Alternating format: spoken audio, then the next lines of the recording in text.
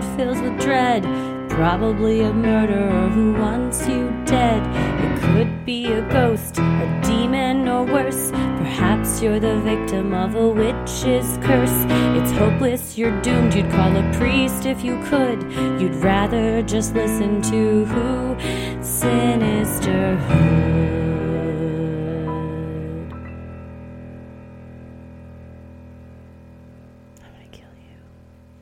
Hello, and welcome to another edition of Freaky Friday, where we tell your odd but true stories. I'm here with our story sommelier, Christy Wallace. Hello. Greetings. How are you? I got all NPR-ish. Hi, welcome to Freaky Friday. Hey, good times. Hi, Heather. I'm doing great. How are you Freaky. today? You're freaky. Well, that's wonderful. You know what else is freaky? What's that? Our economy.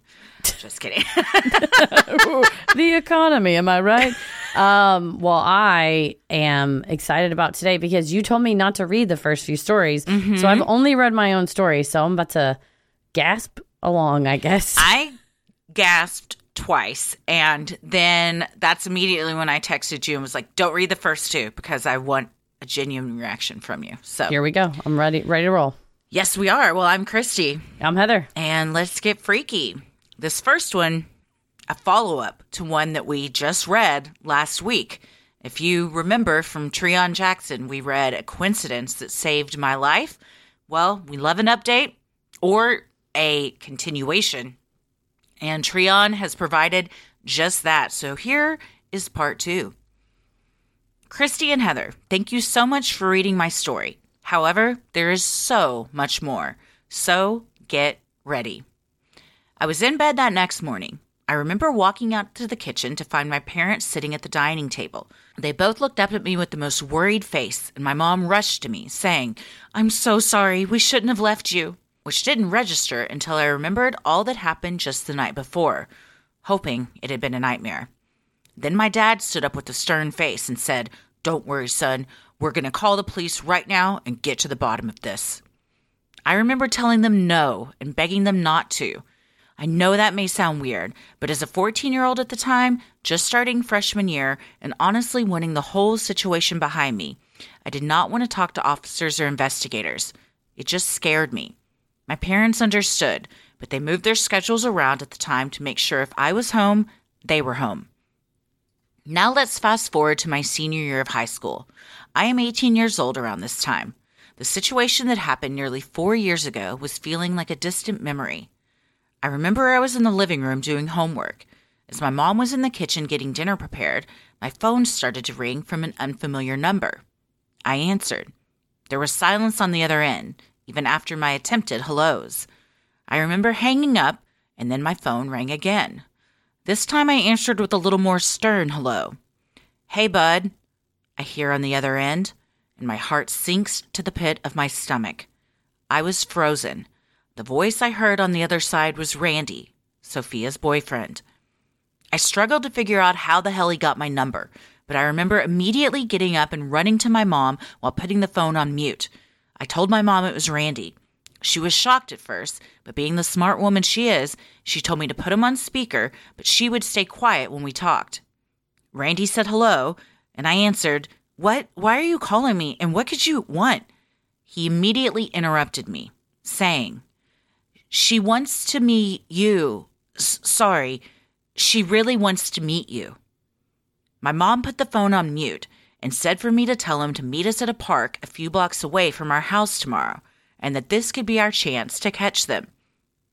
Remember in the first story when my mom caught Sophia stealing? Well, after she kicked her out, she called the police. They tried their best to find her after the incident, but couldn't. Well, my mom told me they could use the same officer in that case to come to the park as well, keep watch, and finally catch Sophia. So my mom made the call to the station, and I told Randy when and where to meet. He agreed. The next day, I had very bad butterflies leading up to the time of the meeting, but I knew it would be for the better to catch these sick individuals. It was my parents and the officer who arrived, and it was 2 p.m. when we all got there. We were to meet them at 2:30 p.m. My stomach twisted as I heard a car door slam, and I saw Randy get out of the driver's door, while Sophia got out of the passenger side and started walking to us. However, everything around me froze. because it wasn't Sophia, but a clone of me, just in girl version. Yes, as she walked closer, I was staring into the eyes of my fucking twin sister, an uncanny version of me in every single way. She spoke first and said, hi, my name is Gabriella. I remember stumbling back. Mom had to help me from tripping, and I immediately started crying. Randy explained everything, how Sophia was my biological mom, and she had both me and Gabriella with another man before meeting Randy. However, that man took me away while Sophia kept Gabriella. Something must have happened because I was eventually left abandoned. In the shock of everything that was going on, I became closer to Gabriella in so many ways. We're both now 21, and I mentioned to her how I was writing my submission to Freaky Friday. She will submit her side as well. Stay tuned, and thank you. Well, that was unexpected. Yeah. I thought he was going to get snatched again at the park, and there was going to be like a tussle, like the cop had to, jump in and save him. I did not expect. Also, not going to lie, when he said I had a clone, I was like, they cloned him. Yeah. But I see what you mean. You mean. Yes, Just a very similar person. That is, wow. Although there's a famous documentary about triplets being split at birth and then ending up meeting back with each other later on. So sometimes multiples, if they do end up getting split at younger ages, are so lucky if they get back together. When they're, usually it's through some kind of DNA test, but it's just someone, we don't know his intentions, because in the first one, he was involved in the kidnapping. I'm not a fan of Randy. Now he's trying to reunite Gabriella and Treon, so I don't know. We need Gabriella's side of the story. Yeah. We're going to need more updates. We're very invested in this, and we can't just let it go now. No, I cannot. And I get that you're excited as a birth mom that you found your kid that you want to be reunited with, and maybe your idea is that you want to reunite them with their siblings. Putting a cloth over their mouth and throwing them in the back of a car wrapped up in a tarp or a blanket, not the way to go about it. Don't do that. Just bring Gabriella over first. It's I'm glad the cop agreed to go. That's a very scary situation to put yourself in. So seriously, definitely having some sort of protection. I'm honestly surprised Randy would show up, because I would assume that you would think, oh, they're probably going to have somebody with you. Yeah, this is a sting operation for sure. So, I'm going to get busted. But that's the love of a mom. If he's dating Sophia and is like, please take, she's like, set this up. Please let the kids meet. You might go, well, I'm going to risk it just in case. Maybe. We'll have to wait for Gabriella's side of the story and see what she has to say. Mm-hmm. Well, this next one is from Jess, and it is called Why I Always Take the Stairs. Hey, you two. I love the podcast and particularly love the vibe between the two of you and how much you can make each other laugh. Christy cracking up at Heather's clown voice in the Clowns episode still makes me laugh just thinking about it, more than 3 years later. As an aside, if you do read this submission and you wanted to do it in the clown voice, I couldn't be more honored. Just going to take a little break here to say I'm not going to read this in the clown voice. I don't really remember it, but I would like for you to do whatever it is so Jess we can all hear it again.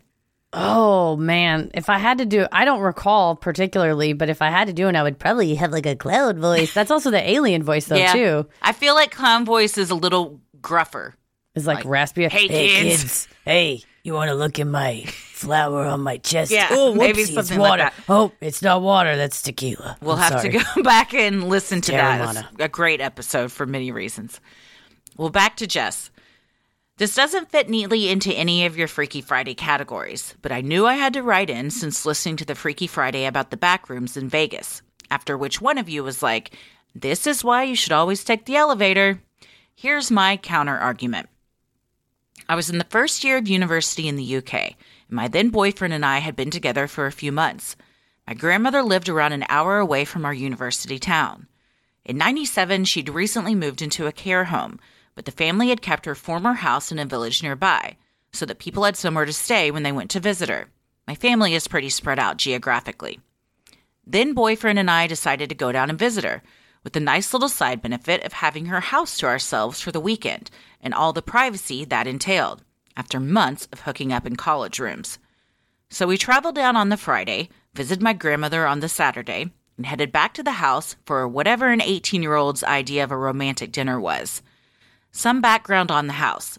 It was in the middle of the countryside, with no near neighbors, and had been set up as 2 separate flats. A ground floor flat where my grandmother had lived, and a first floor flat where my family stayed, and where my grandmother's carers had lived before she'd moved into the home. The 2 flats were connected by outside stairs, and also an inside lift, which I guess my grandmother had used now and again when she was still there.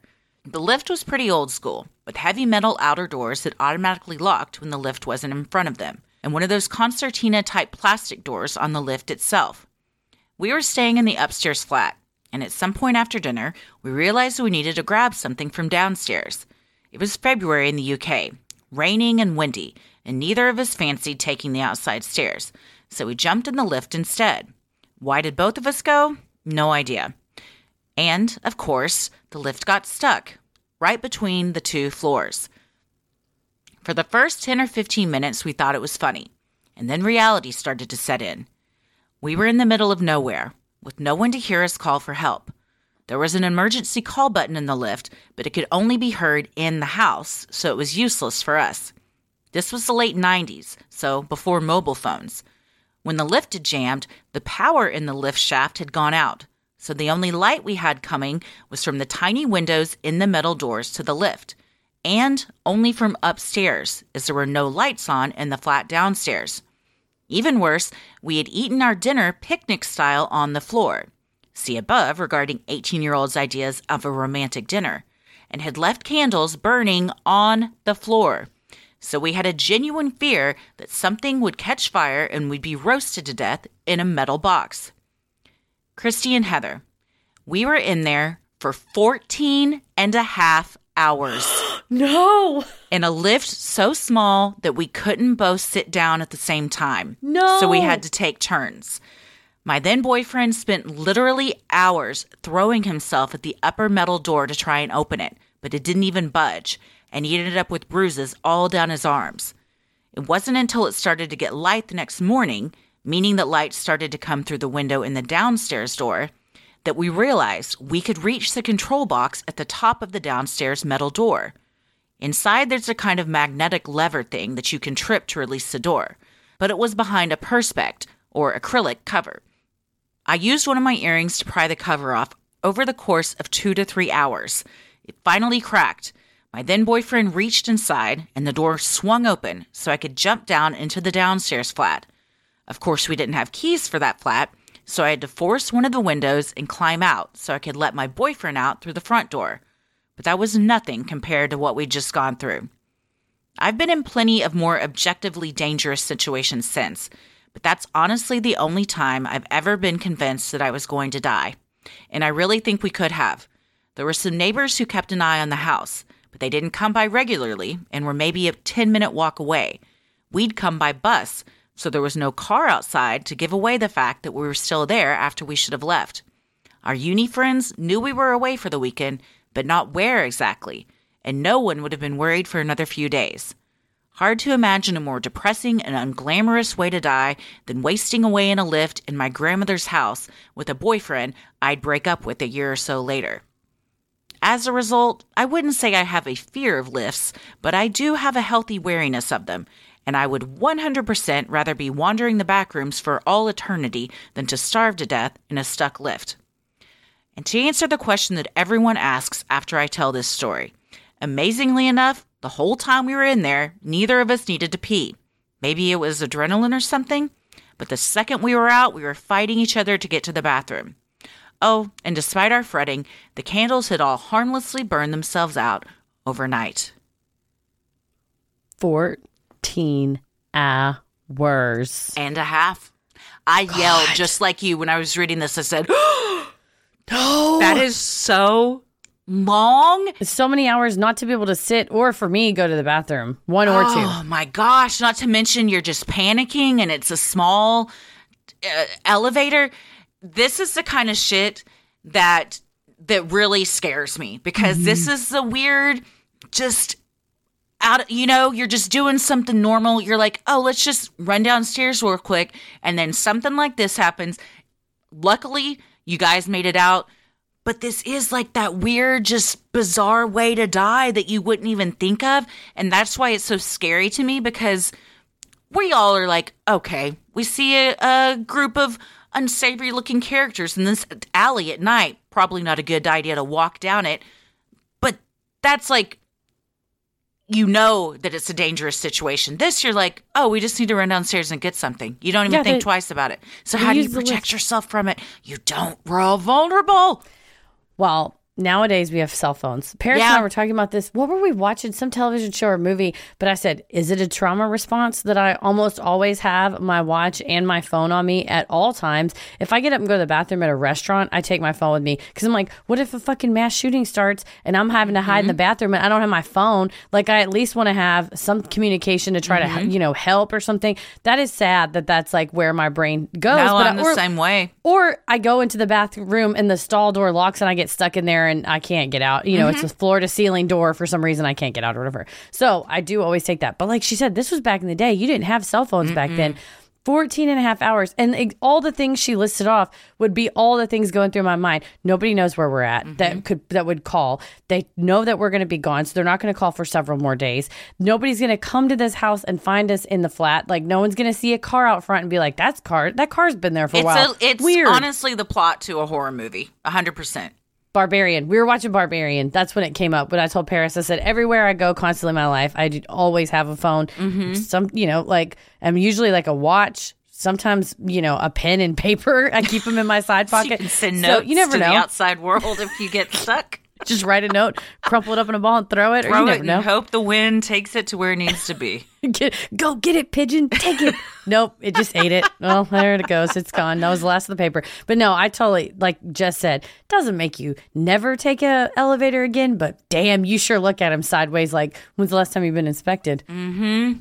Especially those old elevators like she's describing, where it's like the accordion type door that you open and it's that metal grate, probably just like little diamonds in between the metal, and that's how the light's coming through, Don't fuck with old elevators. The Stanley elevator in Estes Park, it's modernized, but boy, it's small. I mean, sometimes when you go to those old, the Adolphus is the same way. Tiny ass old elevator that's just like, back in the day, this was just metal, open metal. Ugh. Well, you survived, Jess. Gosh. Thank God. Yeah, for sure. Well, this next one also, it's literally called A Narrow Escape, and it is from Sarah. Hi, ladies. I've submitted a story before, but just remembered that I had another story I could share with you all. This one has to do with a brush with a crime, and a pretty scary one at that. When I was a kid, my family lived overseas in Indonesia, where my parents did tsunami relief work after the 2004 tsunamis. While there in 2005, we took a trip to Bali for a week just to relax, since the work my parents did was quite stressful and took a serious toll on their mental health. We arrived safely and checked into our hotel. We spent a couple of days enjoying the island and relaxing at the beach or at the hotel's pool, as one does on vacation. One night we planned on going out to eat at a place that Westerners tended to hang out at during the evenings, but after a long day, my parents were very tired and decided to stay in. The next day, my parents' email, this was in the days before social media had really taken off, mind you, were bombarded with terrified messages from friends and family, asking if we were okay, if we were alive. Apparently, there had been bombings in Bali the night before, and 20 people were killed and many more injured in the very place we'd planned to go before my parents decided that they were tired and wanted to have a nice night in, watching movies instead. I believe it was a Scooby-Doo marathon, if I'm not mistaken. I only vaguely remember it. I was only in the 5th grade at the time, but my parents told me that people panicked and fled the island after that. But we decided to stay because the attack had already happened, so the likelihood of anything else happening was very low, in their reasoning. So we stayed, and managed to enjoy a very deserted Bali for the remainder of our stay, and even had the most amazing time at a water park the next day. I have very positive memories of our time in Bali. However, I feel conflicted and somewhat haunted, because I know such a terrible thing happened while we were there, and had my parents not decided we should stay in, we could have been caught in the blast. It's another sliding door moment, I guess. Wow. Things like that get you. I think people that are close to, or like almost boarded a plane that ended up crashing, or was almost went to work at a place, or almost Final Destination style. Yeah, it definitely gives you a guilt, because you see how much pain everybody's family is in, all the victims' families are in, and you think that could have easily been my family. I could easily have not been here. And it's exactly, I think she hit the nail on the head, that it's a sliding door moment, that it just so happens that your parents weren't feeling it that night. It just so happens y'all went home, and it shows you how precious life is. Yeah. And kudos to your parents for such amazing work, too. That definitely takes a toll on your mental health. So you go on vacation to help, and then the most stressful thing that can happen ends up happening. Right? That you think, well, this will go away from the, this area that's been ravaged by a natural disaster, only then to have a man-made disaster happen right in your wake. Well, the next one we have is from Montana. And the subject line is, "The time I died and saw my sister enjoying candy." Hi, ladies. Love your show and both of you. I had the great opportunity to meet both of you at your Raleigh live show this year. I was the one who spewed word vomit all over the place, then was so nervous meeting you both, I was shaking while getting a picture with you. Please forgive me for my awkwardness. I have extreme social anxiety, and that was a milestone event for me. I drove 3 hours to see your show alone and spoke to people I didn't know. I met so many cool people. Anyway, on to the time I died. After a particularly fun-filled day at my grandfather's house circa 1995, my mother packed my twin sister and myself up for the short ride home. We were buckled up in the back, red velvet-covered seats in my mom's car. Don't ask me what kind it was. I was 5. And suddenly, in the middle seat, my sister and I discovered a bag of cherry hard candies that my older brother had left there.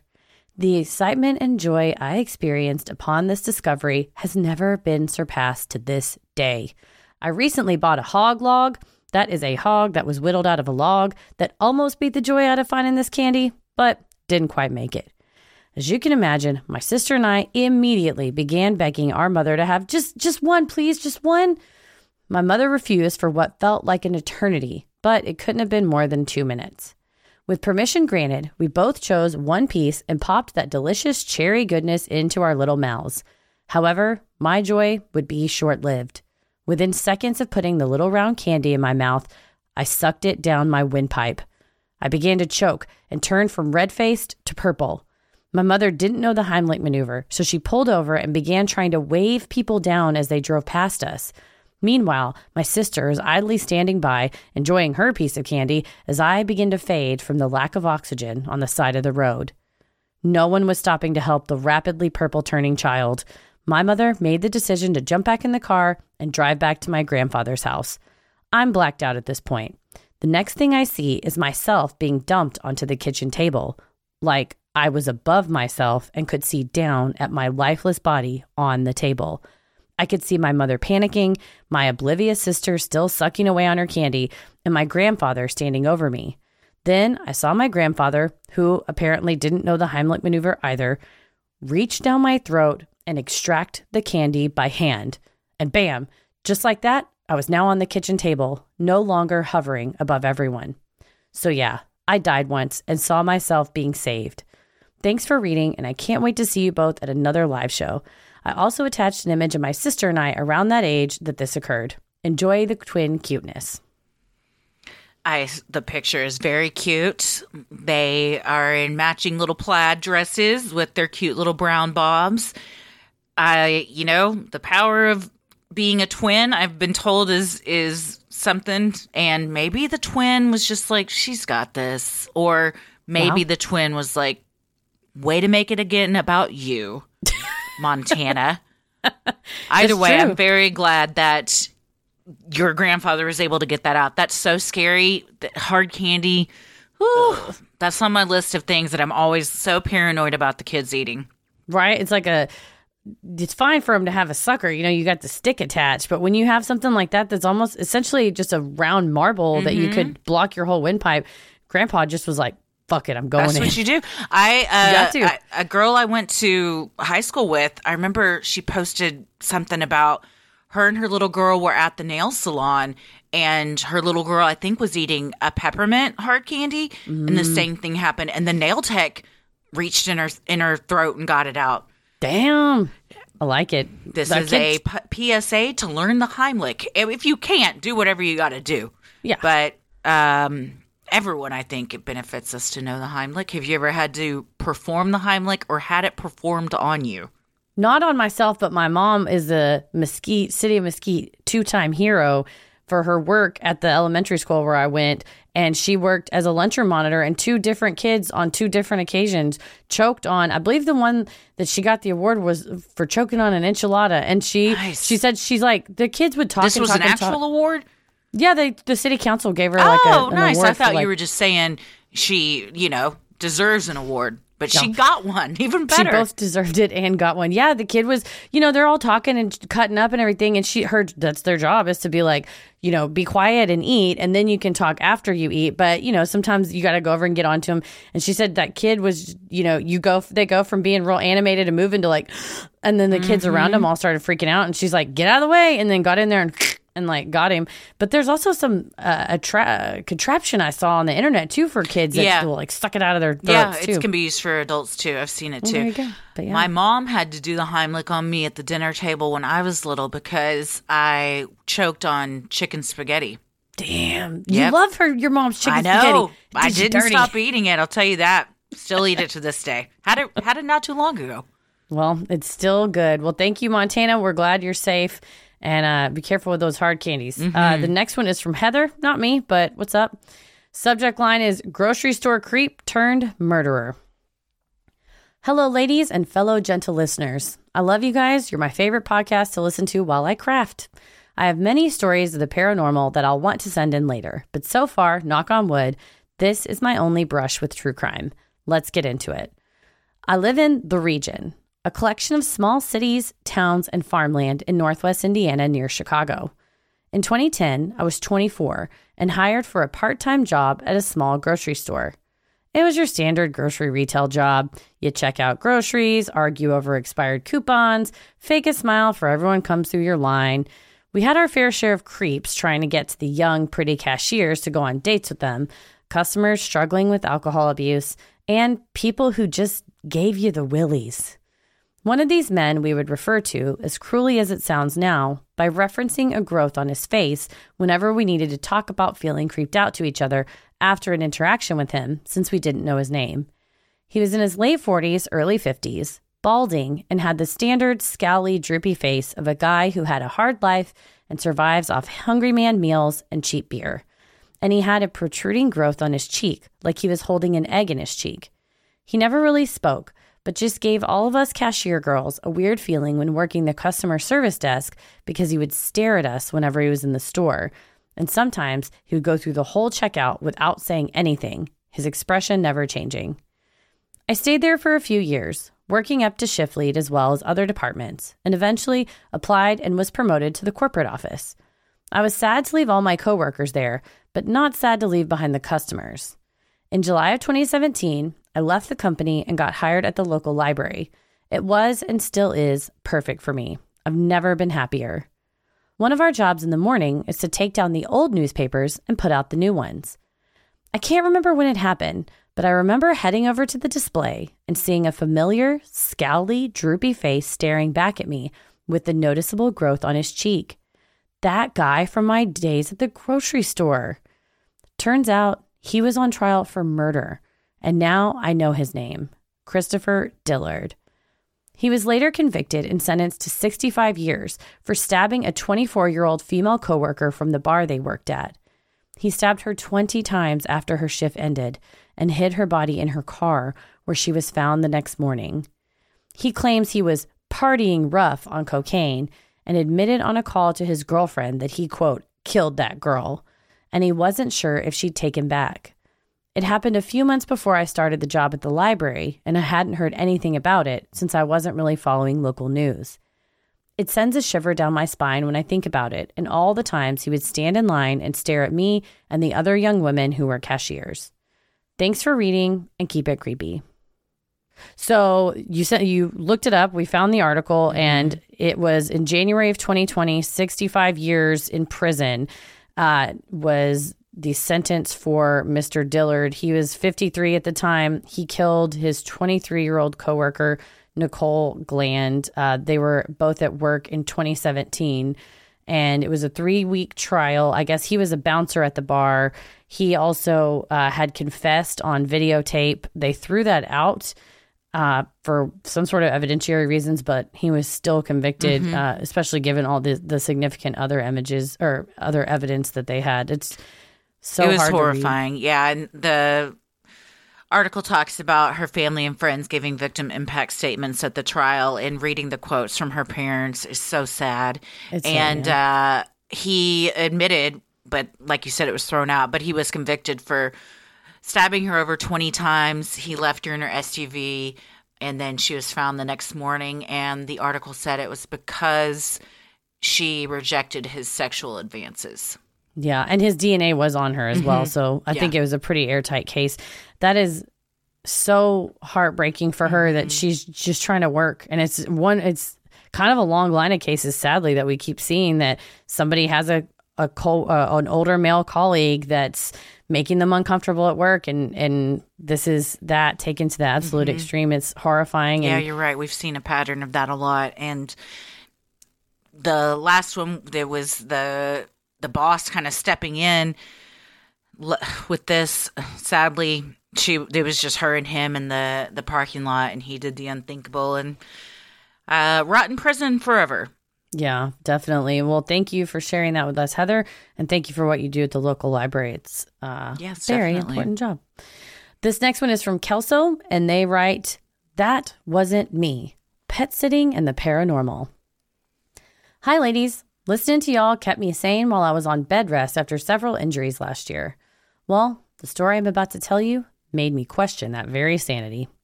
To give everyone some context, I'm a pet sitter and often spend the night with pets when their owners are away. I've stayed in some very old, creepy houses. I always wondered if I'd experience anything in those. Turns out, those were not the houses I needed to worry about. Now, let's get into it. A few weeks ago, I was staying over at a condo, not an old building, with 2 adorable dogs.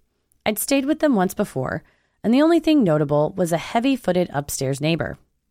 That night, my friend came with me because I was having a rough day and didn't want to be alone. I got to the condo before her. When I went to open the door, my key broke in half in the doorknob. I noted it was peculiar, but didn't think much of it after the owner's mom brought a new key. My friend arrived shortly after. I mentioned the key, but it was quickly forgotten about as we started our night. Later, we were searching for my phone. I'm digging through my bag, and my friend is about 3 feet away with her back to me. I turn to show her something from my bag, and just as I'm about to say her name, I hear someone whisper her name. She starts to turn around and says, "That was weird." She sees my eyes about to pop out of my head, and I struggle to get the words out of my mouth. That wasn't me. At this point, she just keeps repeating no over and over again. I quickly find my phone and we hurry outside for a much needed cigarette. As I'm about to close the door, my friend jokes that I should grab the key so the ghost doesn't lock us out. I grab the key and I shit you not, when we get to the bottom of the stairs, click. As we smoke, we both describe the whisper and where it came from. It all matched up. It was an inquisitive whisper, as if someone recognized her and was trying to confirm it was her. It had come from between us, about a half foot above my head. My friend kept rushing me to go back in. I thought it was strange she was so compelled to return, despite her name having been whispered. We get back to the door, and sure enough, it was locked. My stomach sinks as I go to unlock it, and suddenly, I feel like something pushed past me. My ponytail suddenly swings to the other side of my head. Nope. I jump back and give my friend the key. Once inside, we try to debunk the whisper. We couldn't. The rest of the night, my eyes are continuously drawn to a painting on the wall. Later on, my friend is looking at the painting and asked me to come try to read the signature. I read the name aloud, and she explains that was her grandfather's name, and she thought it was his painting. He was an artist who passed away several years prior. Her family inherited thousands of his paintings, which had all been gifted or donated across the Southeast. The painting on the wall appeared to be a portrait of my friend's grandmother. It didn't add up that the whisper was her grandmother. She was a mean lady and they were never close. The voice had sounded pleasantly surprised to see her. Suddenly, a light bulb goes off in my head. I say, "How tall was your grandfather?" She replies, "A bit taller than you. Why?" Then her eyes got big as she realized that was exactly the height the whisper had come from. She had been a skeptic until recently when she started having experiences at her loft, after moving in a bunch of her grandfather's paintings. Apparently, he was a huge prankster, which matched up with the activity at her place and the door locking behind us after her joke. My friend explained she felt comforted, not scared throughout that night. I can't say the same. They had been very close, and she had never got to say goodbye to him. It all made sense. He loved bad puns and limericks, so we read some in his honor. We haven't been able to confirm the painting was his, but the whole experience was just too coincidental and bizarre. It's safe to say my friend is now a believer, and we won't forget that night anytime soon. Sending y'all love from Atlanta always. Keep it creepy. Damn. I mean, you put a lot of yourself into your art. You put a lot of, especially a tangible piece of art like that. It's not a digital recording or a copy or something. It is a physical piece that your grandfather painstakingly spent time with. Stands to reason there's some energy attached to that, some type of vibration. Very coincidental, or perhaps not, that this person they were pet sitting for had a piece of art from the pet sitter's friend's grandfather. They think small world. It's unsure, but Kelso also sent a picture of the art. It's like looks like pen, like ink and watercolor almost. It's very good. Of like a woman's portrait.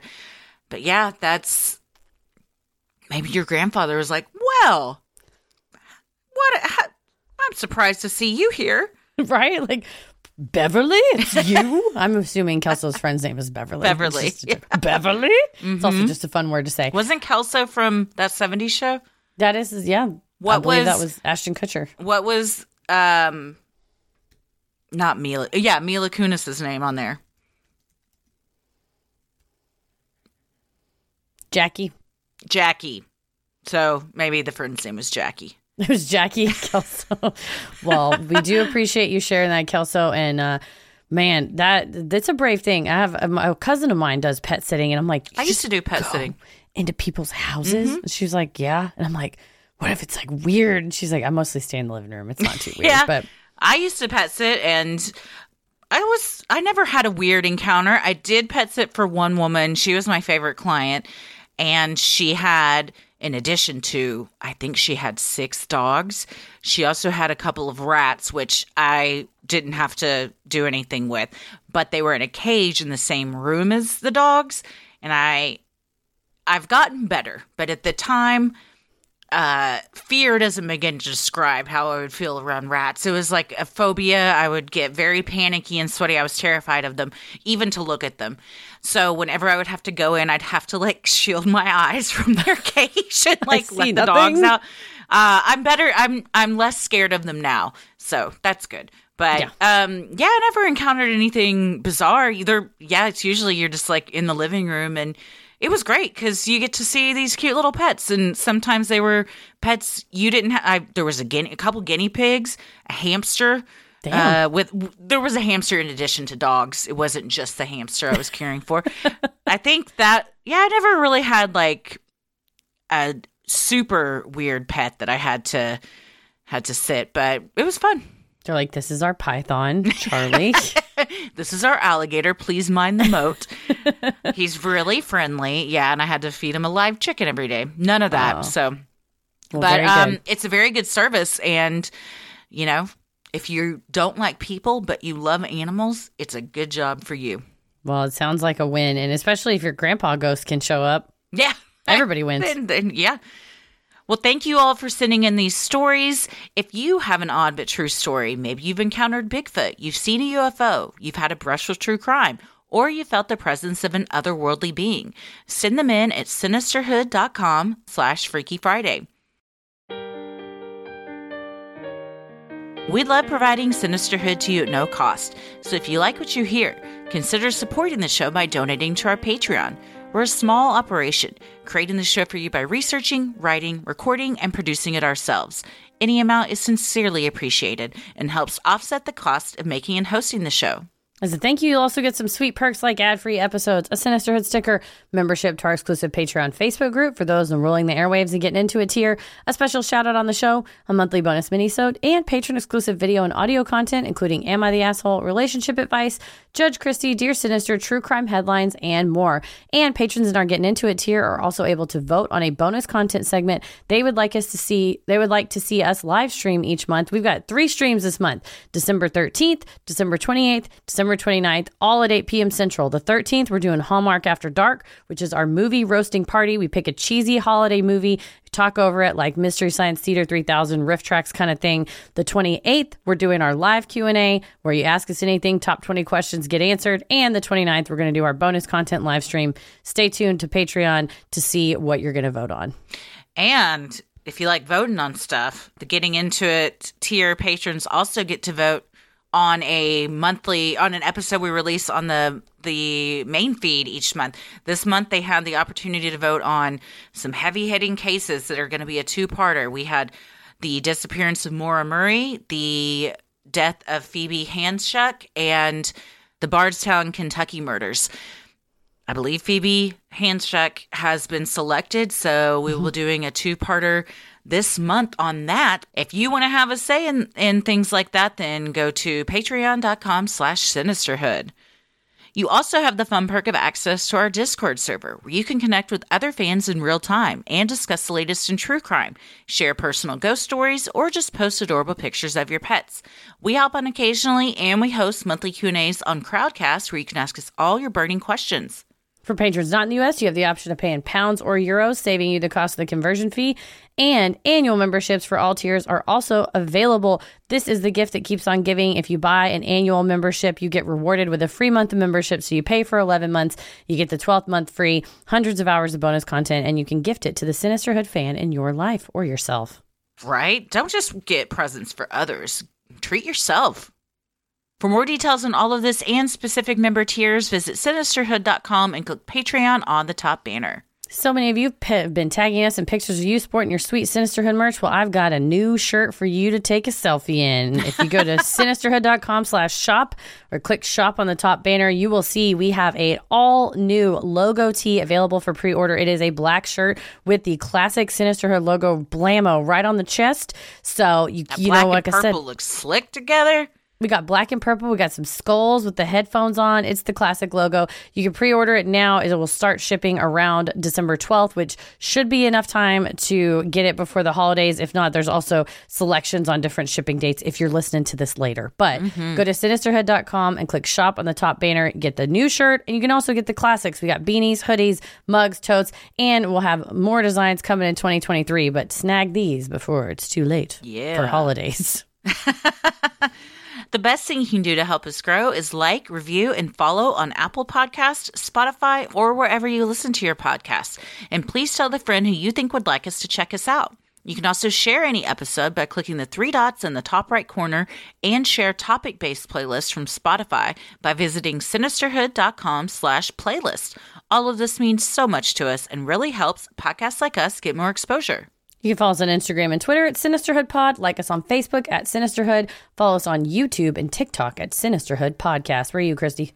I'm on Instagram at Christy M. Wallace and Twitter and TikTok at Christy or GTFO. Heather? I'm on Twitter at MCK vs. the World, and I'm on TikTok and Instagram at Heather vs. the World. As always, the devil rules the airwaves. Keep it creepy.